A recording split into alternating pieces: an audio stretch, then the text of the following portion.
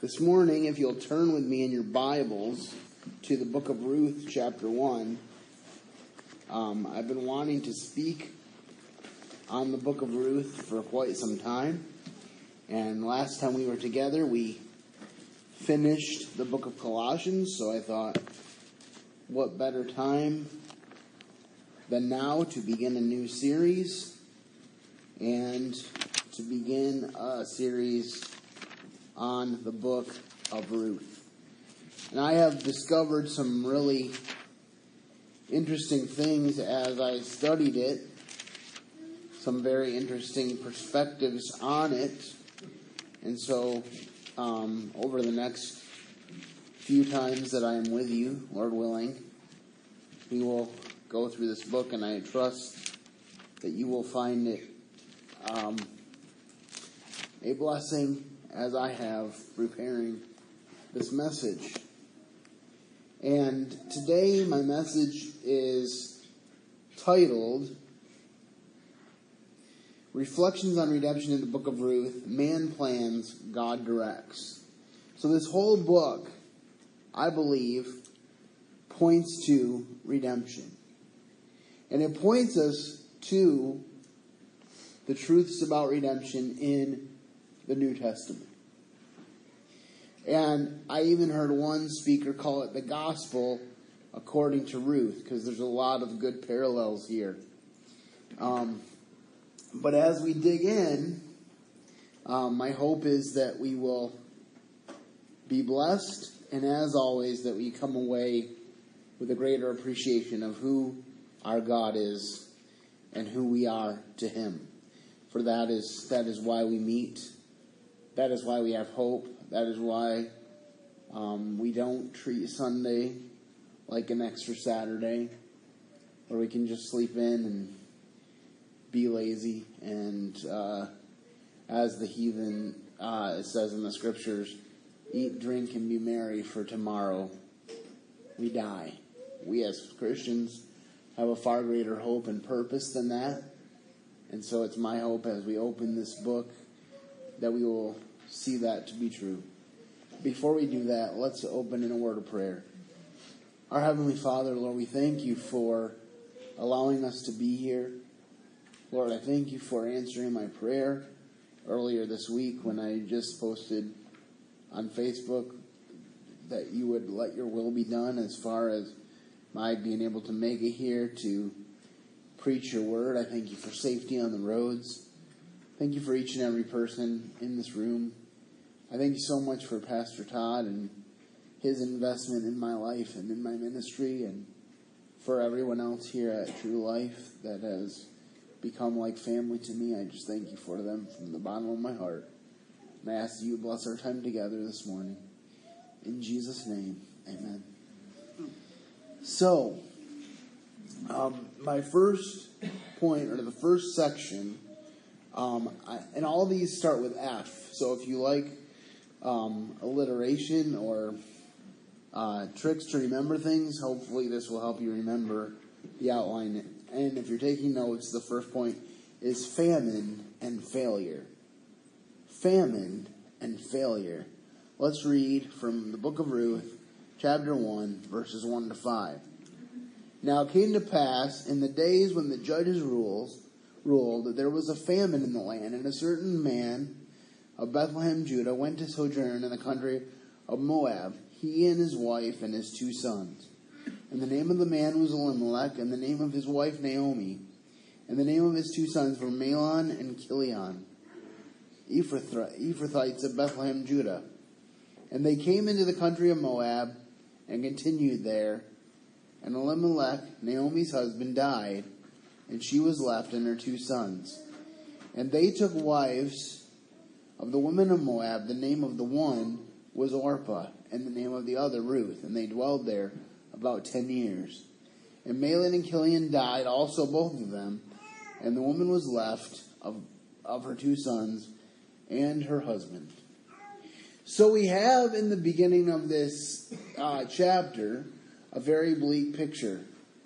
First of all, we know that this was the days when the judges rule. If you flip back one page to Judges chapter 24, or Judges chapter 21, and the final verse, what does it say? In those days there was no king in Israel, and every man did what was right in their own eyes. That is such a significant verse right there. Because I feel like when our founding fathers came over to this country and they wanted to found our country, they said these words: "We hold these truths to be self-evident, that all men are created equal, that they are endowed by their Creator with certain unalienable rights. Among these are life, liberty, and the pursuit of happiness." Now, they weren't perfect men. Some of them were not believers. But a large majority of them were. And they knew that in order to found a nation, you had to found it on a moral standard. And what better moral standard than the unchanging rock of the Word of God? And so when they founded the government, they founded it with this in mind, that we would follow God, that we would be able to have freedom because we'd be able to do what we want to do within the context of God's Word. Now, of course, we didn't always do things right. There are some pretty black marks on American history as far as the way that we treated the Native Americans and the way that we treated people of color in our country. And that is a very sad reality that we had to come to grips with and deal with each of these things one by one. But the reality is they knew they needed a moral standard to live by. And the same thing is true of the children of Israel. They were chosen by God. Abraham first. Abraham was known as a friend of God, chosen by God. And God says to Abraham, "Your descendants will be as the sand of the seashore." And then what does he do? He makes Sarah barren. And then Sarah finally gives birth to a son, Isaac, when she's 90 and Abraham's 99. And then Isaac's 40. He marries Rebekah. And what happens? God makes Rebekah barren. And yet God fulfills His promise because Jacob and Esau eventually are born of Rebekah. And out of Jacob comes the nation of Israel, of whose descendants are as the sand of the seashore. And by this time they become a great nation. They've gone to Egypt to be saved. They've been delivered from Egypt. They've conquered many godless lands. God says, wherever you put your foot, that's where I'm going to give you a possession. And He says, do not intermingle with people of other faiths, because you are quickly drawn away from me. And I'm a jealous God. And so, where we find our passage today is, the fact of the matter is that Elimelech kind of forgot that a little bit. And he decides, hey, there's famine in Bethlehem, which, by the way, is called what? The house of bread. So there is a reason why Bethlehem had that name. It was a place where you would think there would be plenty. And that was the expectation, that there would be plenty in Bethlehem. That's why it was called the house of bread. So now there's a famine. So a certain man goes to Moab, he and his wife and his 2 sons. Now, Moab was one of these wicked nations that they weren't supposed to have anything to do with. And you'll find that what they get when they come to Moab and spend 10 years there is nothing but failure.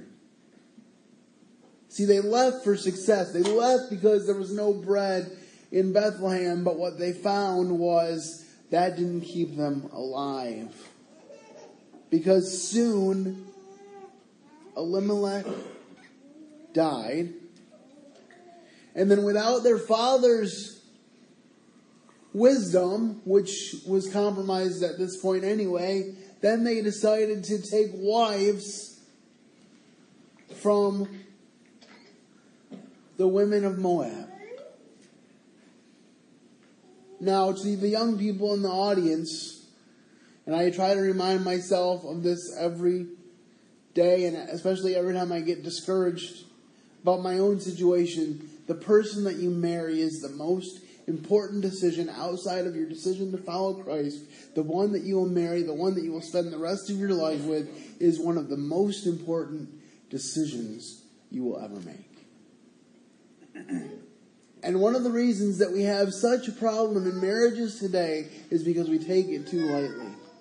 We say, well, if it doesn't work out, I can get a divorce. If it doesn't work out, I can just end it and move on.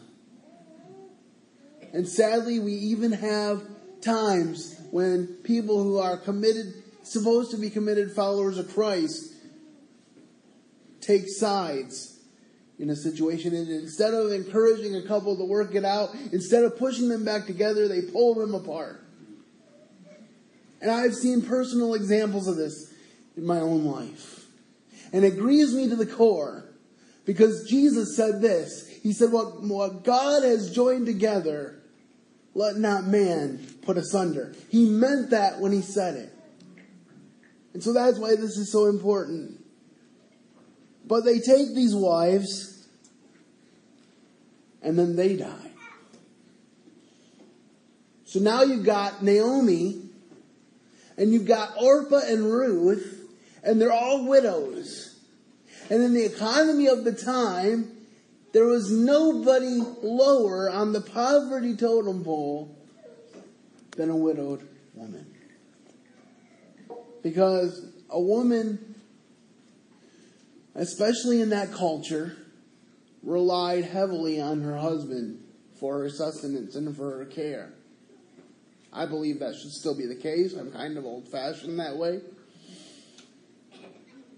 But the point is, this is the situation in which they find themselves.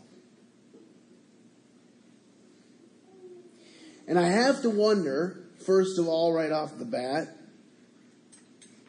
if they had never left Bethlehem, would God have taken care of them? David said, I've never seen the righteous forsaken, nor God's people begging bread. It doesn't usually work out very well when we go the opposite way of where God wants us. Think about Jonah. God said, Jonah, I want you to go to Nineveh, and I want you to deliver a message of judgment to the Ninevites so that they can repent and turn to me. And Jonah says, I don't want to go to Nineveh. So he gets on a boat, and he goes the opposite way to Tarshish. And what does God do? He sends a storm. And all these heathen people are crying out to their gods to no avail. And Jonah says, I know why there's a storm. Throw me overboard, and then everything will be fine. And they appealed to Jonah, and they said, we can't do this to you. And he said, no, do it, and my God will spare you. And so Jonah gets thrown overboard. He spends 3 days and 3 nights in the belly of the whale, which interestingly enough is what Jesus promised when he went to the grave. He said, I'll be in the grave 3 days and 3 nights as Jonah was in the belly of the whale. And at the end of that time, Jonah goes to Nineveh, and they repent. And Jonah rejoices because they repented. No, he didn't. He said, God, I knew they were going to repent. And God said, who are you to tell me not to redeem Nineveh? There are so many people there that don't know their right hand from their left. And so if I choose to show them mercy, then I choose to show them mercy. But we see in this situation that God has a way of taking our foolish mistakes and turning them to His blessing. Remember, I said the title of today's message was, in part, Man Plans, God Directs. There's a proverb that says, man plans his way, but God directs his steps. My friends, if you are truly earnestly seeking God, He will show you the way to go. And sometimes there's two really good options, and you're worried about taking the wrong step, so you don't take any step. And let me tell you, God is more than capable of closing doors that He doesn't want you to go through and opening doors that no man can shut. He's done that in my life so many times. I wonder if we could, in thinking about this thing about famine being a punishment, because God really did use that. Let's look at Deuteronomy chapter 7, verse 3. Deuteronomy chapter 7, verse 3.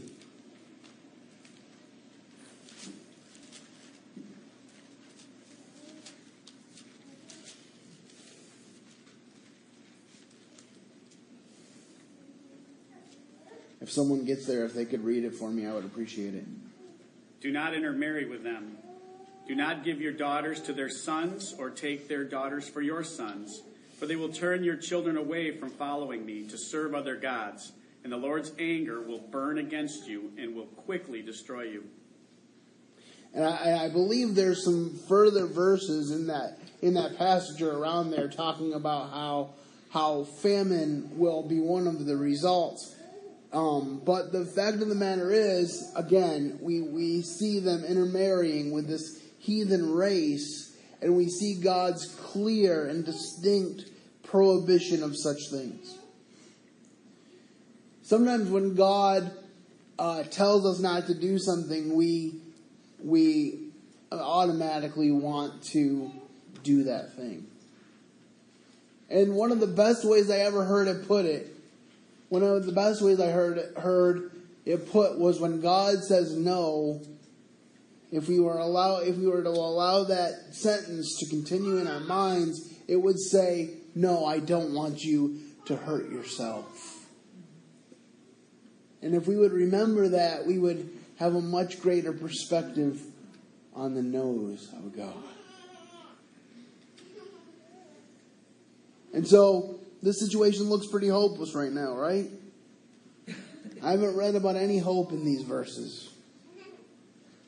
And one interesting thing you'll see as we go through Ruth, you never hear God speak in this book. Much like Esther, He's present, but you don't hear Him speak. My friends, if you feel like God has been silent in your life, know that He is always at work. And know that if you're feeling far from Him, it's not Him that moved. He said, "I will never leave you nor forsake you." So perhaps it's us. Perhaps it's you running from Him.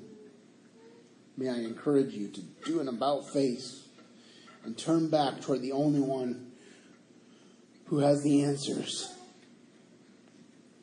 Bishop Gobat of Jerusalem, after a long missionary journey, at one time was greatly discouraged. He felt that God had forsaken him. Finding a cave, he went into it, spending a long time in prayer, telling God how forsaken he was. It was a very dark cave. After being in the dark for a while, his eyes became accustomed to it. He was startled by seeing a wild animal, a hyena and her cubs near him. It is said that there is no animal more ferocious than a hyena with cubs, but God protected him. The hyena never offered to touch him. God's hand was keeping him at the very hour when he thought he was forsaken. He passed out unharmed. Oh, that God would open our eyes so that we might realize the fact that at times when we get the idea that we are forsaken of Him, He is keeping us from unseen dangers. This is such an important reminder to us. Sometimes when life seems the most hopeless, God is about ready to do the biggest thing.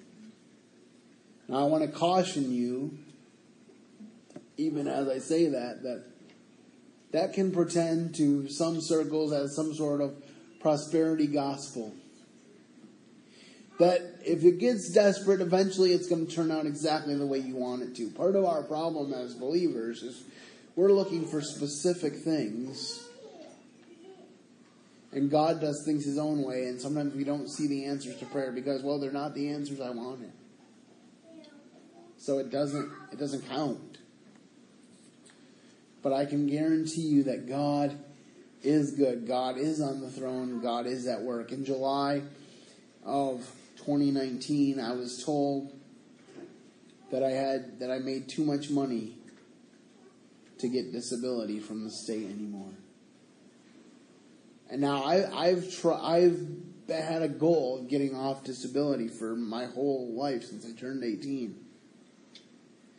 But I was pretty devastated at first because I was thinking, hey, that's like $800 of my income. That's like a third of my income that's going to go by the wayside. Maybe I should quit my job and comply with everything they say so I can get back on. And I just felt God saying, trust me. Let me take care of you. And you know what? God has provided that money every single month from various sources. Because the thing is, I need to keep going forward in the strength of the Lord. I need to prove to those around me that I serve a God who cares about those things, and that I do not need to be withholden to a government that has no regard for biblical principles. Why would I want that? The reality is, I don't. Because I want to be free to honor God and to do the things that most please Him. And sure, there's obstacles. Sure, I wish my income was a little higher, but God always provides. And it's been my experience, by the mercy and grace of God, that when I complain the loudest is just when He's about to give me some of the biggest blessings. Because He doesn't hold my humanity against me. He knows my frame. He remembers that I'm dust. So let's look and see our second point. We've seen famine and failure. So now let's look at future hopes. Ruth 1:6-13. Then she arose, this is Naomi, with her daughters-in-law, that she might return from the country of Moab. For she had heard in the country of Moab that the Lord had visited His people in giving them bread. Wherefore she went forth out of the place where she was, and her 2 daughters-in-law with her. And they went on the way to return unto the land of Judah. And Naomi said unto her 2 daughters-in-law, Go, return each to her mother's house. The Lord deal kindly with you, as you have dealt with the dead and with me. The Lord grant that you might find rest, each of you, in the house of her husband. Then she kissed them, and they lifted up their voice and wept. And they said unto her, Surely we will return with thee unto thy people. And Naomi said, Turn again, my daughters. Why will you go with me? Are there yet any more sons in my womb, that they may be your husbands? Turn again, my daughters. Go your way, for I am too old to have an husband.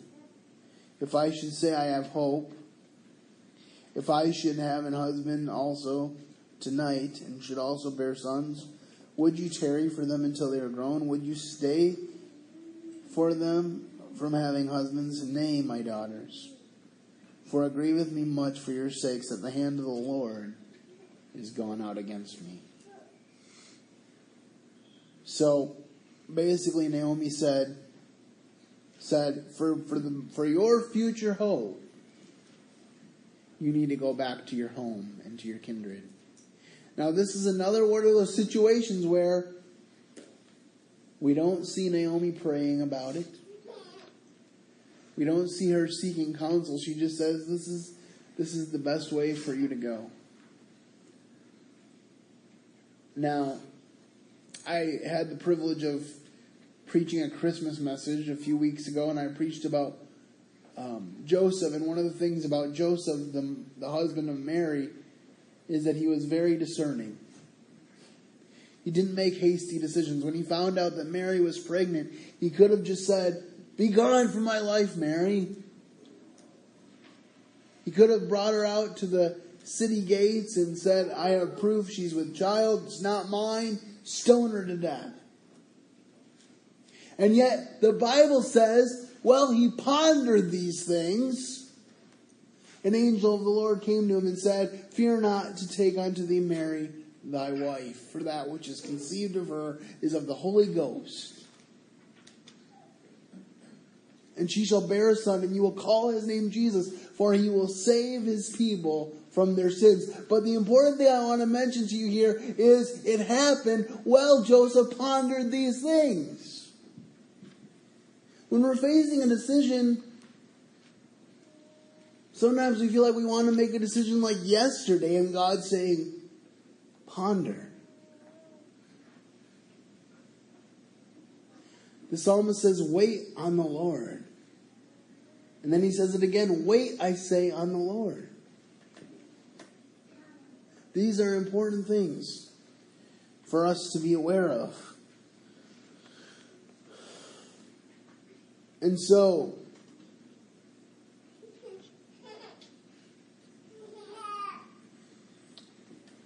if we could look at Ephesians chapter 6, verses 2 and 3.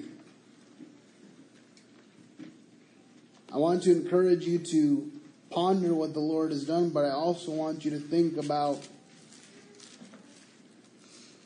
the role of, well, let's read Ephesians 6, 2 and 3.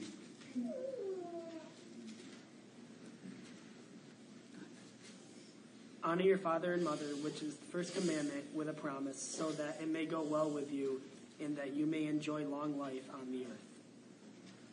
I think this is an important lesson here. Because even though they were foreign women, they were Moabites, they didn't know the God of Israel, or they didn't have as keen a knowledge of the God of Israel as Naomi, they were showing her honor. They said, "We're going to go with you."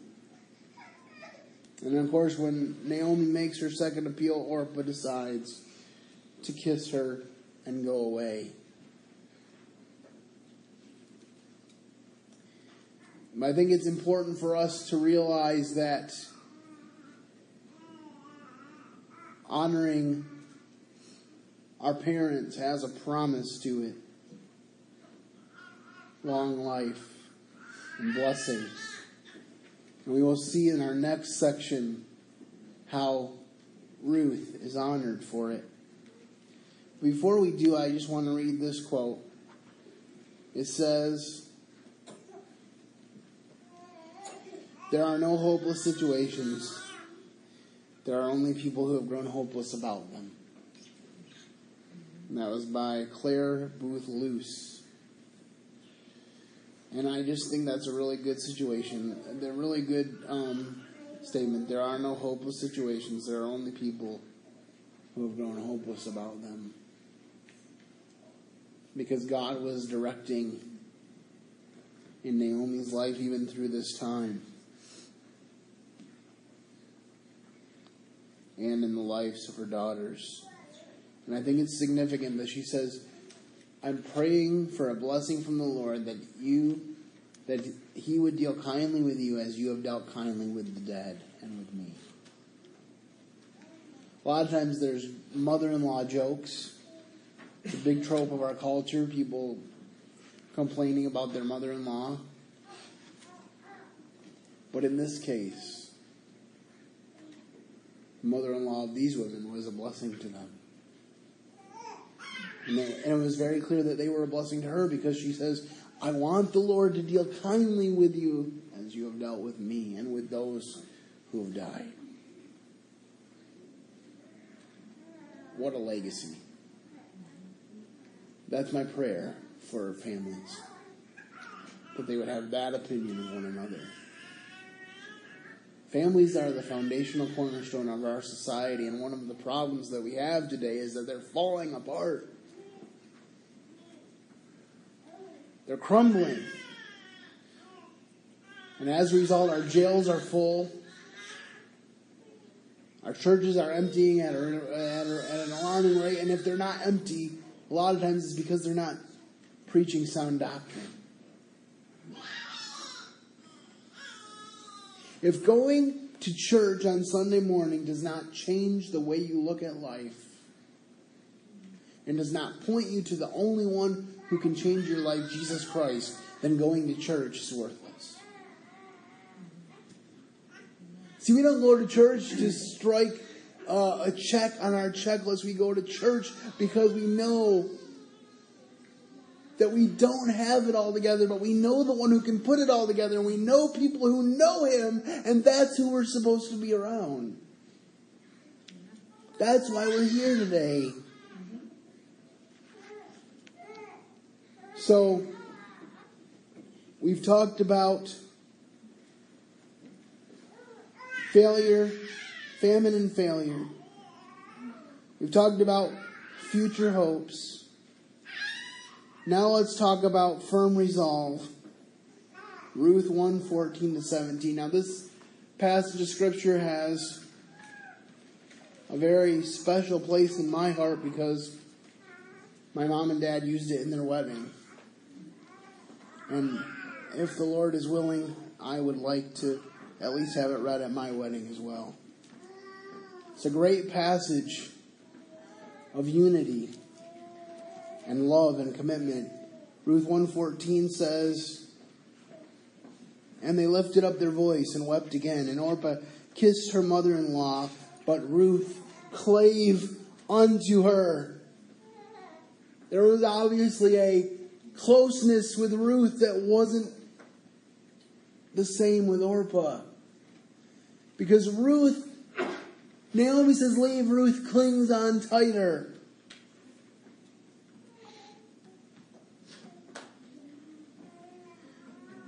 And so we see, and then it says, and she said, "Behold, thy sister-in-law is gone back unto her people, and unto her gods. Return thou after thy sister-in-law." And Ruth said, "Entreat me not to leave thee, or to return from following after thee. For whither thou goest, I will go. And where thou lodgest, I will lodge. Thy people shall be my people, and thy God my God. Where thou diest will I die, and there will I be buried.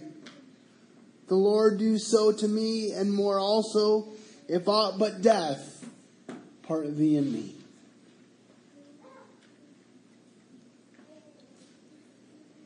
Imagine the level of commitment that Ruth is showing here. She's lived in Moab all her life. She knows nothing about Israel. She knows nothing about the future.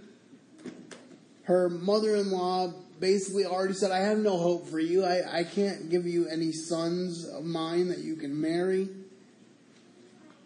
I don't have any money. The Lord has dealt harsh with me. I don't have anything." And yet she's saying, "I'm not going to leave you, Naomi." What a wonderful blessing that is. And as I think about that, I think about an interesting parallel. You know, Jesus, he fed the 5,000, and they were all excited about him supposedly and about his ministry, and then it got to be another mealtime, and they were hungry again. And Jesus calls them out, and he says, "You're following me because I gave you physical food. But this is not about physical food. It's about following me, even unto death if it's necessary." And what happens? Most of them forsook him and fled. They left. And Jesus turned to Simon Peter and to the 12, and he said, "Will you go away also?" And what did Peter say? He said, "Lord, to whom shall we go? You alone have the words of eternal life." And I think that even in Naomi's despair, there was something about her that still had hope. Remember what Job said, though he slay me, yet will I trust him. Naomi's not saying that God is unjust by using his hand against her. I used to think that she was like totally this mega bitter person, but I heard an interesting perspective as I was studying for this, that she, in fact, wasn't quite as bitter as we sometimes paint her to be, because if she was, she would have gone further away from God instead of going back to God in Bethlehem. I think she recognized the chastening of the Lord. But as we will find, she was fuller than she thought.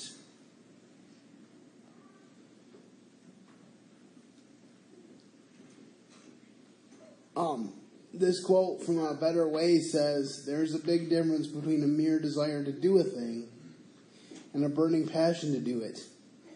A determination to accomplish it at any cost. A mere desire is like warm water in a locomotive. It will never produce steam. It takes fire and force and enthusiasm to generate the things that propel the successful character."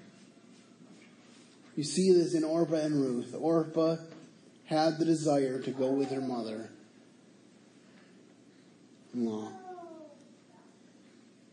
She had the warm water in the locomotive. But Ruth, she had the fire and the force and the enthusiasm to carry through and to go with Naomi.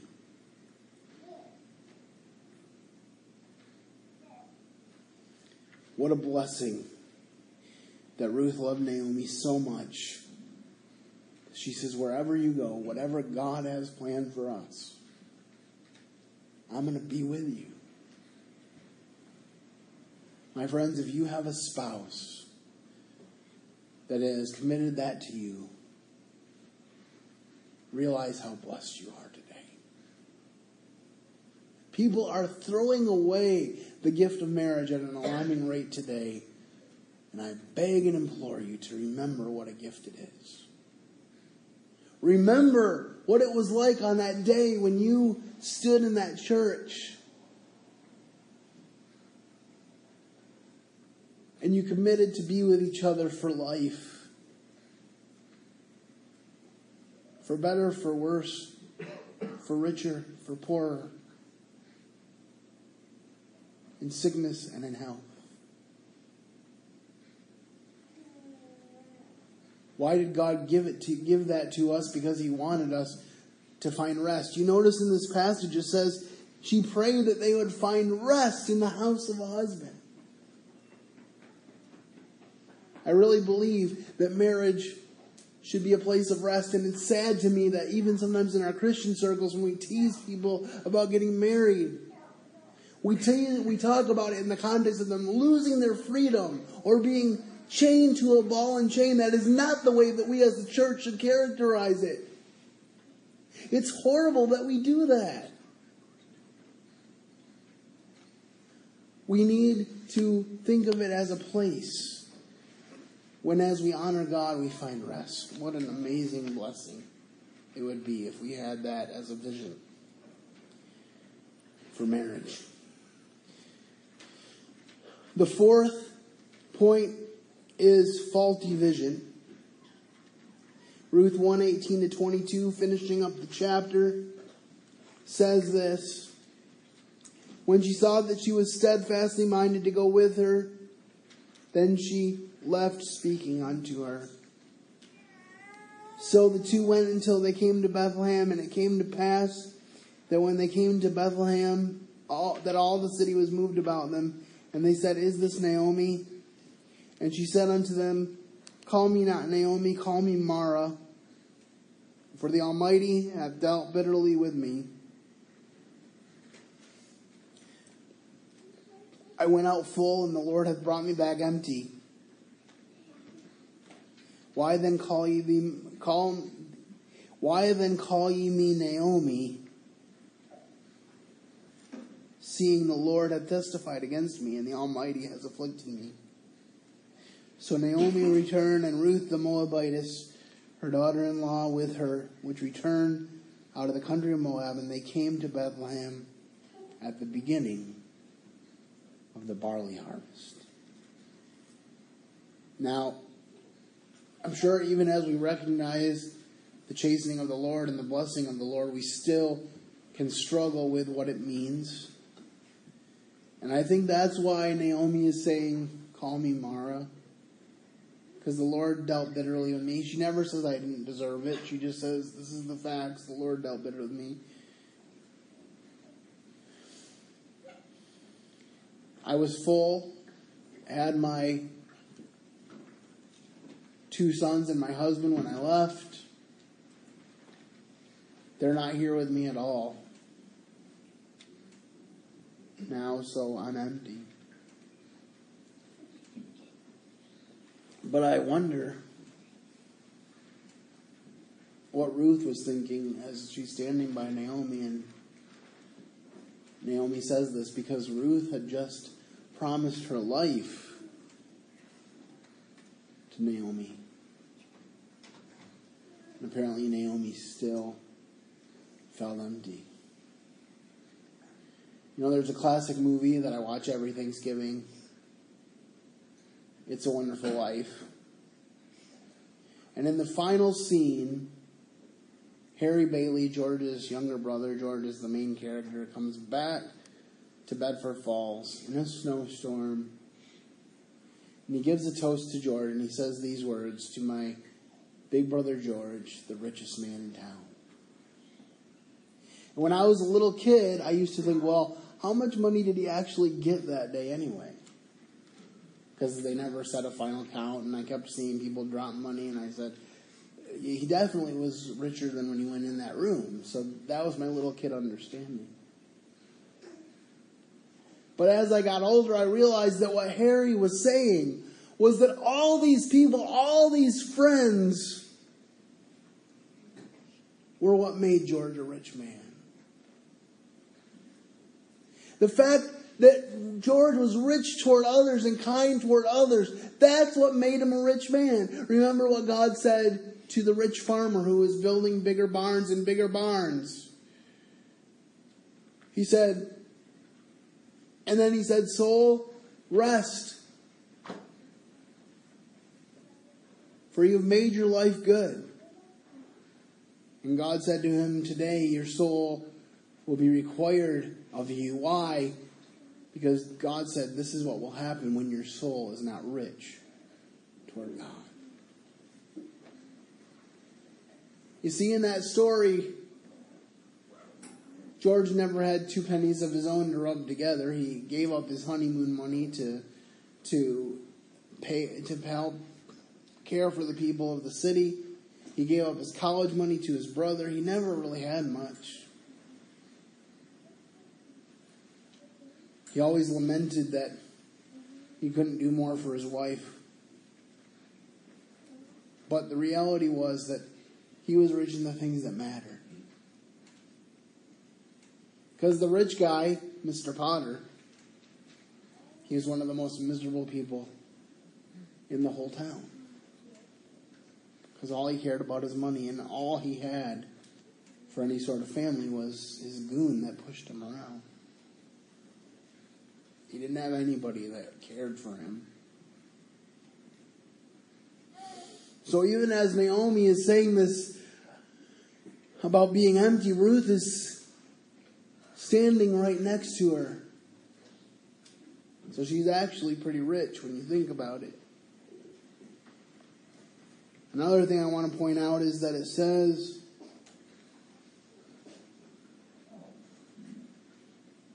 they came into Bethlehem when? At the beginning of the barley harvest. If you're going to come back to a land that had nothing when you left, harvest time is a pretty good time to come in.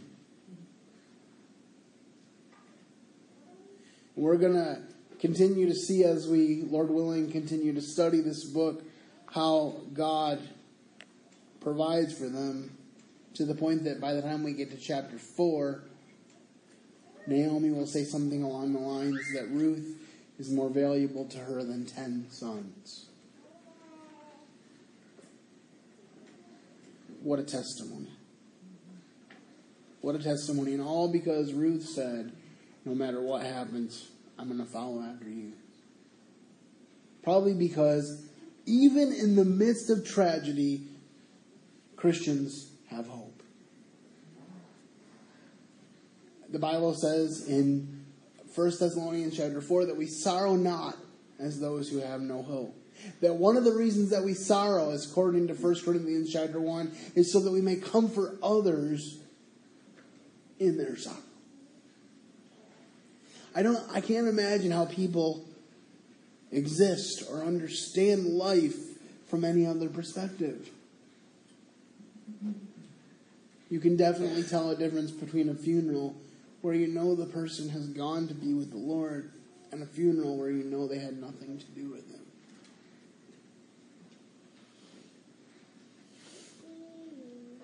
My prayer is that you would trust Him. Your circumstances might not change. When I trusted Jesus at 5 years old, I woke up the next day and I still needed to be lifted out of bed. And I woke up the next day and I still needed to be lifted out of bed. And I woke up the next day and I still needed to be lifted out of bed. And 35 years later, this morning, I still needed to be lifted out of bed. But you know what? I still have hope. Because God has never forsaken me.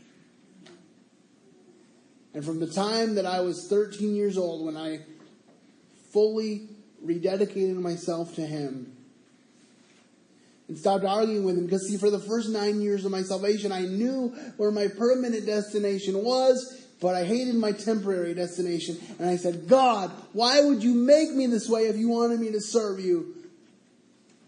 And He was patient with me and He held me. And He would not give up on me. And finally, when I was 14 years old, a year after losing my baby brother, He said to me simply, Andrew, give me room to work. Let me use you. I'll take care of the details. You just trust me. And then things began to happen.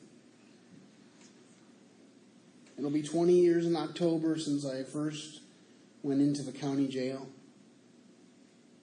Been doing that once a month. I've had opportunities in radio. I have opportunity to work at a Christian organization where I get to spend the days working with kids and also some of my close friends among my coworkers there. And I'm just so blessed at the way that God worked. Because as a homeschooled student, I never thought that I would ever set foot in a high school.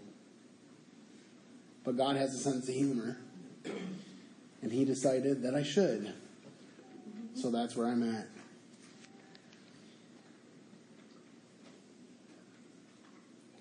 So, let's look really quickly at another passage, Lamentations 3, verses 21 to 26. Lamentations 3, verses 21 to 26. Again, we look at life through finite eyes. We don't see,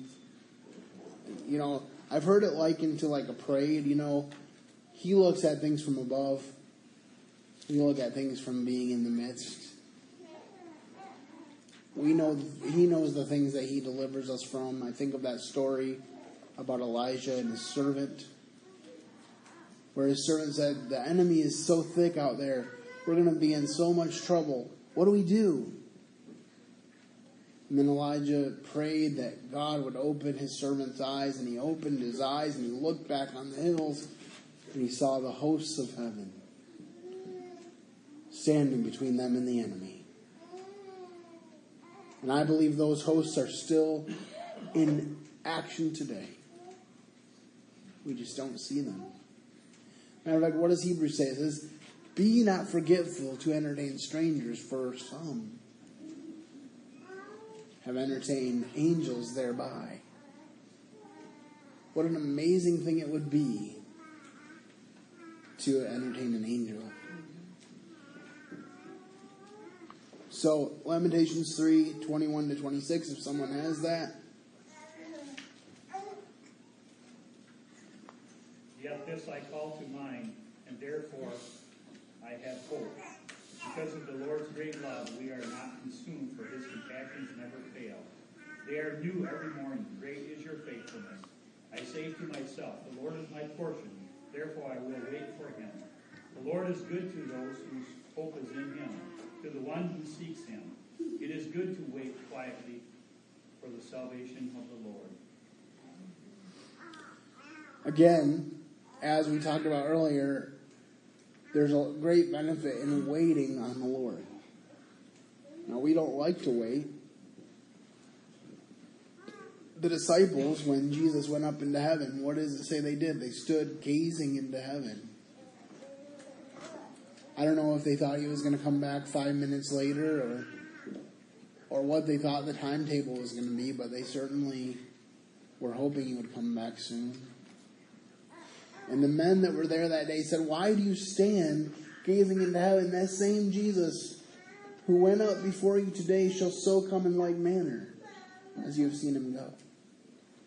In other words, these shining messengers were saying, go do the work that God has for you and let him worry about the details. Jesus himself said right before he went up to heaven, he said, it is not for you to know the times or the seasons. Not even the Son knows. Now that's a mind-boggling thing, because we know that God is all-knowing and Jesus is God, but he has chosen selective memory on this. And another thing he's chosen selective memory on is my sins. The God who said, I will never leave you nor forsake you, the God who never forgot a single promise to his people or to me, also says, I will never remember your sins. What an amazing paradox that we find in Scripture. There may be times when you could wish for more striking signs of God's presence and power in the world and in your own life. A bush that burns and is not consumed, like that which told Moses that God was nigh. A fleece that is wet with dew on the rock that is dry, like that which let Gideon know that God was speaking to him. The shadow going back on the face of the dial, like that which was assured of Isaiah, which assured Isaiah that his life would be spared 15 years. But when you stop to think of it, this longing is without reason. What more striking evidence could you have that there is a God and that God is in the world, that God is dealing with you than your conscience within your soul? How could God have made himself more real to us than by conscience? And I do believe that quote has one mistake in it, because I don't think it was Isaiah that was promised 15 more years. It was one of the kings, and Isaiah was sent to Hezekiah, and Isaiah was actually sent to deliver that message. But the point is the same, that we all look for signs of God's presence. But what does the Bible say? The heavens declare the glory of God. And it says that nature itself bears witness so that all men are without excuse. Because a creation points to a creator. If we go into the car factory and we see the car in its made form, and what do? We ask, well, what dealership did you get it at, or what manufacturer made this car? And then if we really want to get into the nuts and bolts and minutia, we can look up that manufacturer. And they can probably track down even the people that worked specifically on that car if you needed them to. And yet with something that is infinitely more complex than that. We have chosen as a culture to say, oh, it just happened. I don't know how anybody gets up every day with the knowledge that it just happened. Instead, I get up every day with the knowledge that I will see the goodness of God in the land of the living. With the knowledge that the devil may be powerful, and he is powerful, and sometimes we underestimate his power, but guess what? When the devil tormented Job, he had to go before God to get permission to do so. So if the devil is going to torment me for any reason, he has to go through God to get permission to do it. And that's a great comfort to me. I hope that this message has given you a lot to think about. I know that studying it has given me a lot to think about. God is so good. And we have a lot to be thankful for. And sometimes God empties us so that he can fill us again. An old hymn says, channels only, blessed Master, but with all thy wondrous power, flowing through us, thou canst use us any day and any hour. Emptied that thou shouldest fill me, a clean vessel in thine hand.